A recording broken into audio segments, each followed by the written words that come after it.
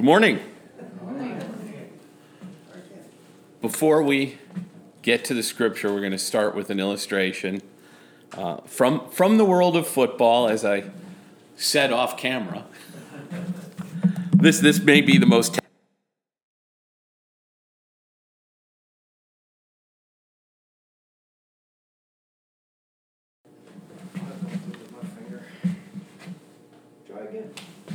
Oh, that was a new track starting? Yes. Here we go. All right, if anybody's been following NFL football this season, I myself am a Canadian football fan, so I start following football a little earlier. But anyway, probably the best team this season is the San Francisco 49ers at this point. Now, maybe by the end of the season they'll stink, but right now they're doing very, very well. And one of the neat things about that is their quarterback. Their quarterback is a guy who was their number 3 last year. His name is Brock Purdy. And he had a title when he was drafted. He was Mr. Irrelevant because he was taken with the very last pick in the draft. So all the teams got together and they said there were 333 players they would rather have than this guy. The man he replaced, the man they got rid of to keep him, was a player who was drafted number 3 overall. So sometimes we're not really good at picking who is really going to be right for a job. Sometimes somebody will look just stunningly qualified and shining, and that's not the way that works out. This being New England, I will mention that we used to have a quarterback up here that some considered fairly good who was drafted in the 6th round. That means 5 times every team in the NFL looked at this guy and said, he's kind of scrawny.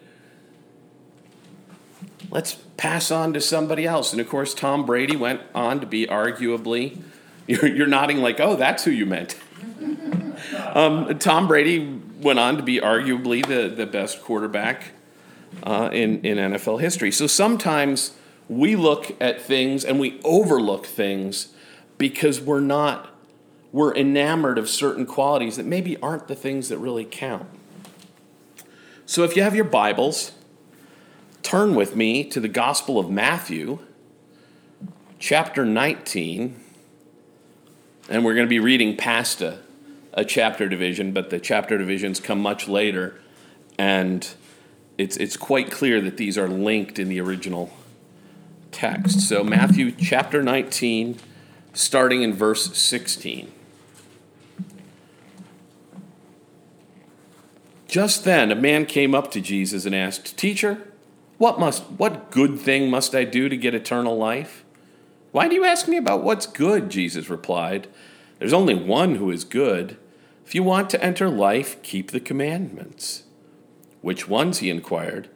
"You shall not murder, you shall not commit adultery, you shall not steal, you shall not give false testimony. Honor your father and mother, love your neighbor as yourself." "All these I've kept," said the young man. "What do I still lack?" "If you want to be perfect, go, sell your possessions and give to the poor, and you will have treasure in heaven. Then come, follow me." When the young man heard this, he went away sad because he had great wealth. Then Jesus said to his disciples, "Truly I tell you, it is hard for someone who is rich to enter the kingdom of heaven. Again, I tell you, it's easier for a camel to go through the eye of a needle than for someone who is rich to enter the kingdom of God." When the disciples heard this, they were astonished and asked, "Who then can be saved?" Jesus looked at them and said, "With man this is impossible, but with God all things are possible." Peter answered him, "We've left everything to follow you.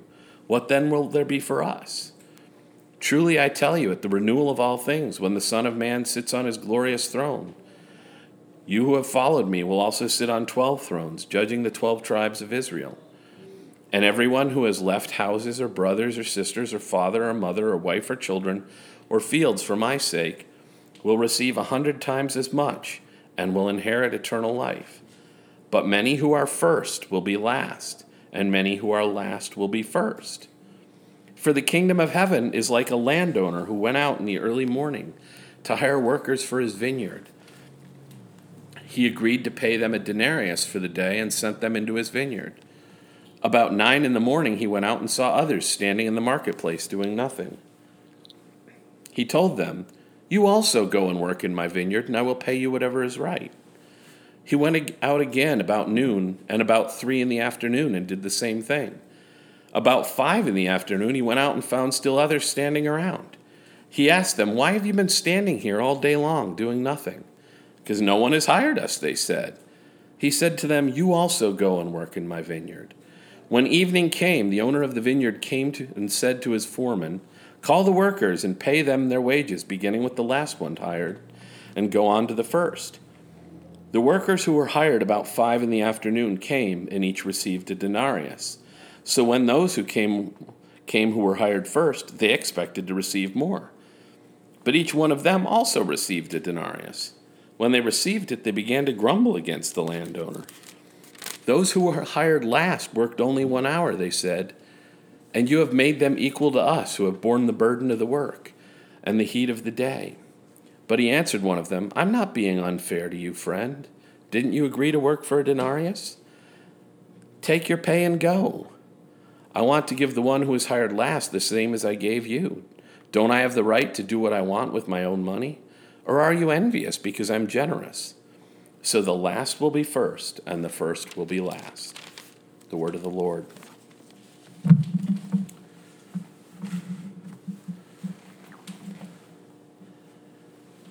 This opens with this story of a rich young man running up to Jesus. In the original language, there's more of a suddenness to this.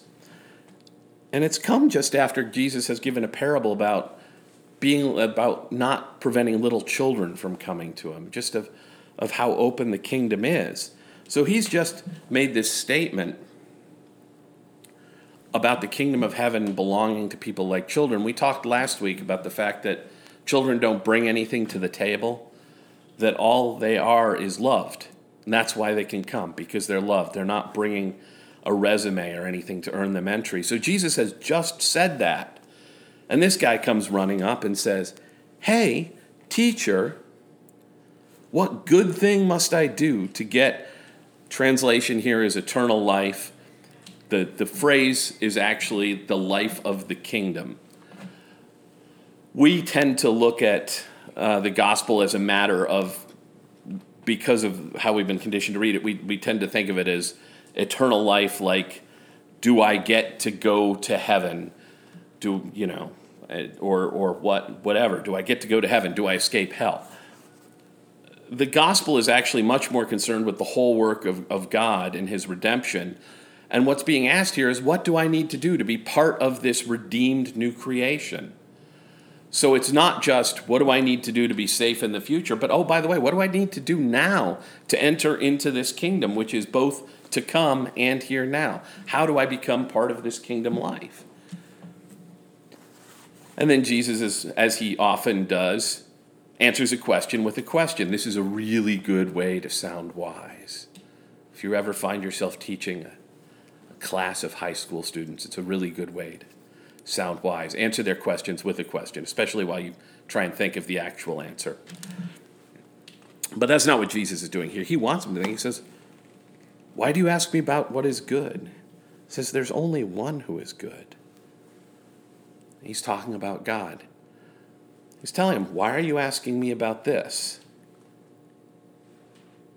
Do you know who the good one is? And by extension, do you know who I am?" It says, if you want to enter life, keep the commandments. Which ones, he asks. You shall not murder, you shall not commit adultery, you shall not steal, you shall not give false testimony. Honor your father and mother, love your neighbor as yourself. Do you notice anything about that list that comes from the 10 Commandments? But it's not all 10 of the commandments. What were the ones Jesus didn't tell him to keep there? He didn't repeat the commands about having no other gods before God. He didn't repeat the command about not making idols. He didn't repeat the command about keeping the Sabbath. So whatever this person's problem was, whatever was keeping him from fully entering into the kingdom, it wasn't religious observance. At this time, Israel's expression of its Jewishness was found in its worship of God. It was no longer a kingdom. It was occupied by the Romans. It had no political power.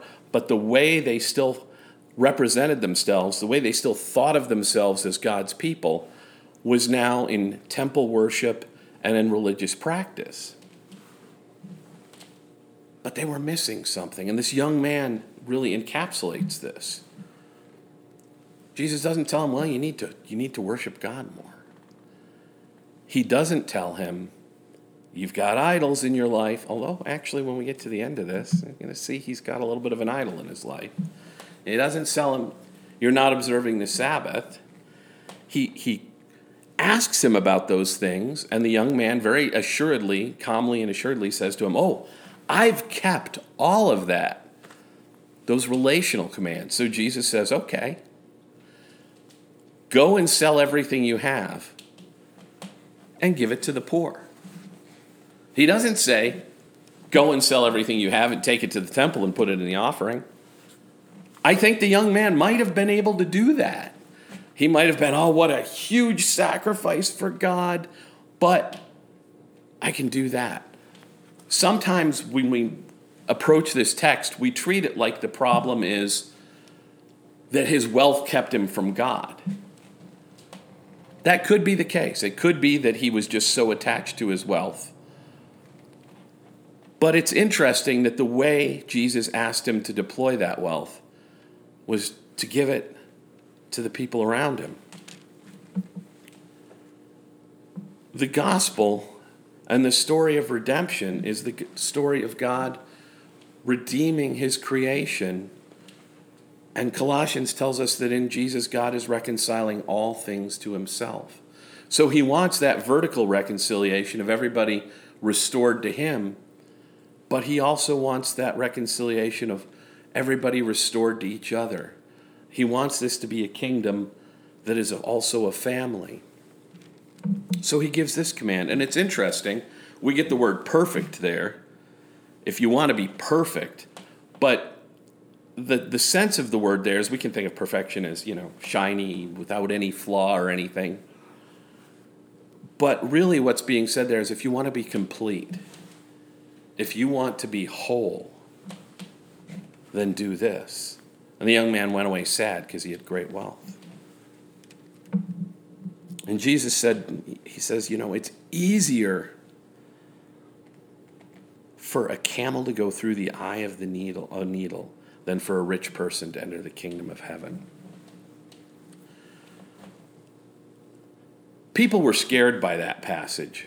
People were really scared by that passage, and they didn't like it. So throughout church history, going back real early, you will find people trying to find a hidden out in this. They'll talk about, there was a gate in Jerusalem called the Eye of the Needle, and a camel had to kneel down to get through it. No, that's a later addition. Really, what Jesus means is this is impossible without God. Not that it requires humility, not that it's extraordinarily effortful. No, it means that without God, this is impossible. Some of you might be thinking, well, I'm poor, so I'm okay. But there's a lot of different kinds of riches. For this person, it was his physical riches. But a lot of us, as I kind of talked about last week, a lot of us, when we come to the kingdom, sometimes we think we're bringing something to the kingdom. Now, God made and gifted all of us, and so truly, even though we're not accepted because of our gifts, there are parts of us, parts of our personality and everything that are of great service to the kingdom. But that's not what makes us valuable to the kingdom. That's not what brings us to the kingdom. And if we think it is, it will get in the way of us coming into the kingdom. One of my favorite musicians of all time was Rich Mullins, a Christian songwriter. And he had a lot of flaws in his life, and he lived an up and down life, but he had this really, I had read this interview with him where he said something really profound. He said, when we come to God, we don't just have to give up our vices. And he said, oh, by the way, God will take those out of your life anyway. He says, but we also have to give up our virtues because we're not valuable to God because we're articulate, because we're smart, because we're rich. We're just loved. And if you think you're bringing something else to the game, that can get in the way of you being part of the family. It will make you look good to the world. At this time, wealth was considered a sign of God's favor. Israel of this time would have been very much like India.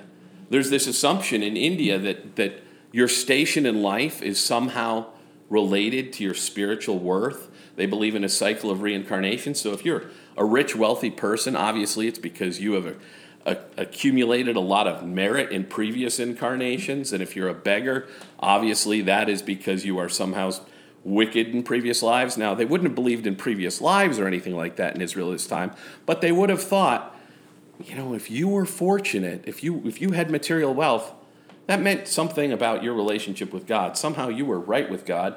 And if you were a beggar, well, we don't want to say it, but, there's probably something wrong. Incidentally, we would not phrase it this way, but this is actually a view in the country we live in. We have this understanding that you can achieve through hard work in our country. We pride ourselves on the fact that we have an open society and that hard work can be rewarded. And that is true. We have more opportunity to do that here than most places in the history of the world. But at the same time, we discount how much just where we were born, what family, what community we were born into influences that. We don't think about how much of a head start we get. And we have this tendency to think that people that are well off somehow must have deserved that, must have earned all of that, and people that are poor must have some deficiency. There must be some reason, if they would only do this, if they would only do that. That's not necessarily true, and that's not the way God looks at things. He doesn't look at the firsts and lasts of the world the same way we do. So we have this picture of this guy who, in everything in the world's eyes, he must be doing right, and he's obviously has this good resume of doing everything right. But when it comes down to it and Jesus tells him what he needs him to do, he goes away sad because he has great wealth. The disciples are like, uh-oh, if this rich guy who had it all together, if he doesn't get into the kingdom, what about us? I mean, we did give up what we had. We gave up our fish stand. We're no longer down on the corner selling fish fillet sandwiches with special mustard sauce. That's kind of dry and not that good. We're following you, gave up the tax collector business, gave up the revolutionary business, follow you. What about us? Jesus said, I tell you what, if you gave up, anyone who's given up anything to follow me, you will have an inheritance. And for these 12, by the way, you're going to sit on 12 thrones, judge the 12 tribes of Israel. And you're going to receive more back. Now, part of that is going to come through your membership in the family. By the way, you gave up your property. Well, guess what? You're going to be part of a big family and have access to all that property. And you're going to have an inheritance in the kingdom. And he says, I'll tell you what this is like. This is like this man who owns a vineyard. And Jerusalem was often compared to by the prophets, not just Jerusalem, Israel as a whole was often talked about by the prophets as a vineyard. Sometimes as a horrible vineyard, sometimes as a vineyard run by horrible people, but the vineyard would be recognized. As soon as he said the kingdom of God is like a vineyard, everybody would go, aha, I recognize this. This is prophetic language. And it's like this vineyard, and the owner went out at the beginning of the day, hiring some day laborers, went down to work ready or whatever they had there, and he's like, I'll take you guys, come on. gets them working in the field, and at about 9 in the morning, he goes up, I'll go find some more people. Does that throughout the day till 5 o'clock. And at 5 o'clock, he finds some more people, and he says, why are you still here? I said, nobody hired us. Come out and work. You wouldn't miss this in the story. Those last people there, probably they're there and no one hired them. Do you remember in elementary school when you would play kickball or dodgeball or some other sadistic exercise inflicted on you by your teachers? They would do this thing where they would pick 2 really popular people and make them captains of teams and have them, you pick, you pick, you pick, you pick, and they would work their way down. And it was not a good thing if you were one of the last people left. If you were the last kid picked, this was not a mark of honor. You were the last pick of the 7th round of the draft. That's who these people are. These are the people that everybody has looked at and going, no, I'll take the blind guy instead. That's who's left. But he says, you too, come. You work in my vineyard. And then we get to the part that's inherently grating to us and would be inherently grating to them. When it comes time to pay everybody, they start with the people the last and they give them a denarius. So everybody that agreed to work for a denarius earlier is thinking, well, if he's given them that, I must be in for something and get the denarius. It's what you agreed to work for. Why are you upset? I haven't cheated you. I gave you what I said I'd give you. I recognize the spiritual import of what Jesus is saying here. However, I also know myself well enough to know that if I was there, I would be going, really? Really? They're getting the same thing? I've been in that position. And part of you just goes, we're all getting the same thing. Did you not see them over at the water fountain all day while we were hard working? I've been that guy. But that's not what the kingdom's like. The kingdom is, you're in the kingdom. You get that full reward, no matter what time you came in. And there is a lot going on in this statement. I've stayed away from that phrase for a while, so I can come back to it now. It works in a number of ways. If you think you are one of the people who has been devoting your life to God, if you're, say, a Pharisee, and you have lived your whole life devoted as best you know to God, and you see these tax collectors coming and sitting down with Jesus, that's what this is about. You've been devoting your life to God. They're just coming lately, and somehow they're on the same footing with God. Yep. That's exactly what it's like. As the church expands, there's going to be tension. We see it in the book of Romans between the Gentiles and the Jews. The Jews are, the promise came to us through Abraham. We have been God's people all along. We have been preserving the traditions of God. We've been keeping the knowledge of God alive. And now you're telling us that in the church, these guys that were sacrificing pigs to Zeus last week are the same as us? And Paul will say, yep. Gave them a denarius too.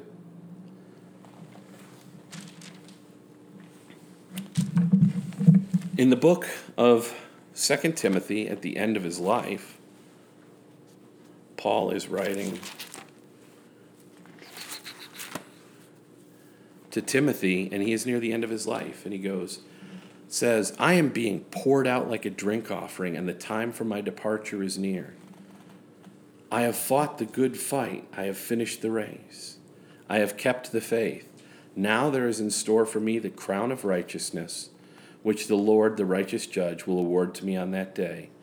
And not only me, but all those who have longed for his appearing. That's the hope that Paul has. He has had a life of service to Jesus, and he is expecting that crown of life as a reward. There's another person. If we go to the Gospel of Luke, Luke 23, In verse 42, there's a thief next to Jesus on the cross who has spent his whole life not serving God. But he's on the cross next to Jesus, and he says, Jesus, remember me when you come into your kingdom. And Jesus tells him, truly, I tell you, you will be with me in paradise. This isn't getting hired at 5 o'clock. This is getting hired at 5:59 and still getting paid the denarius, because that's what the kingdom is. The reward of the kingdom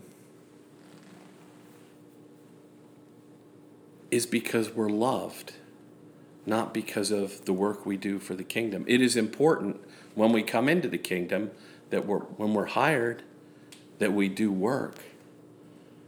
But what gets us in, what gets us that reward, is just that we're loved.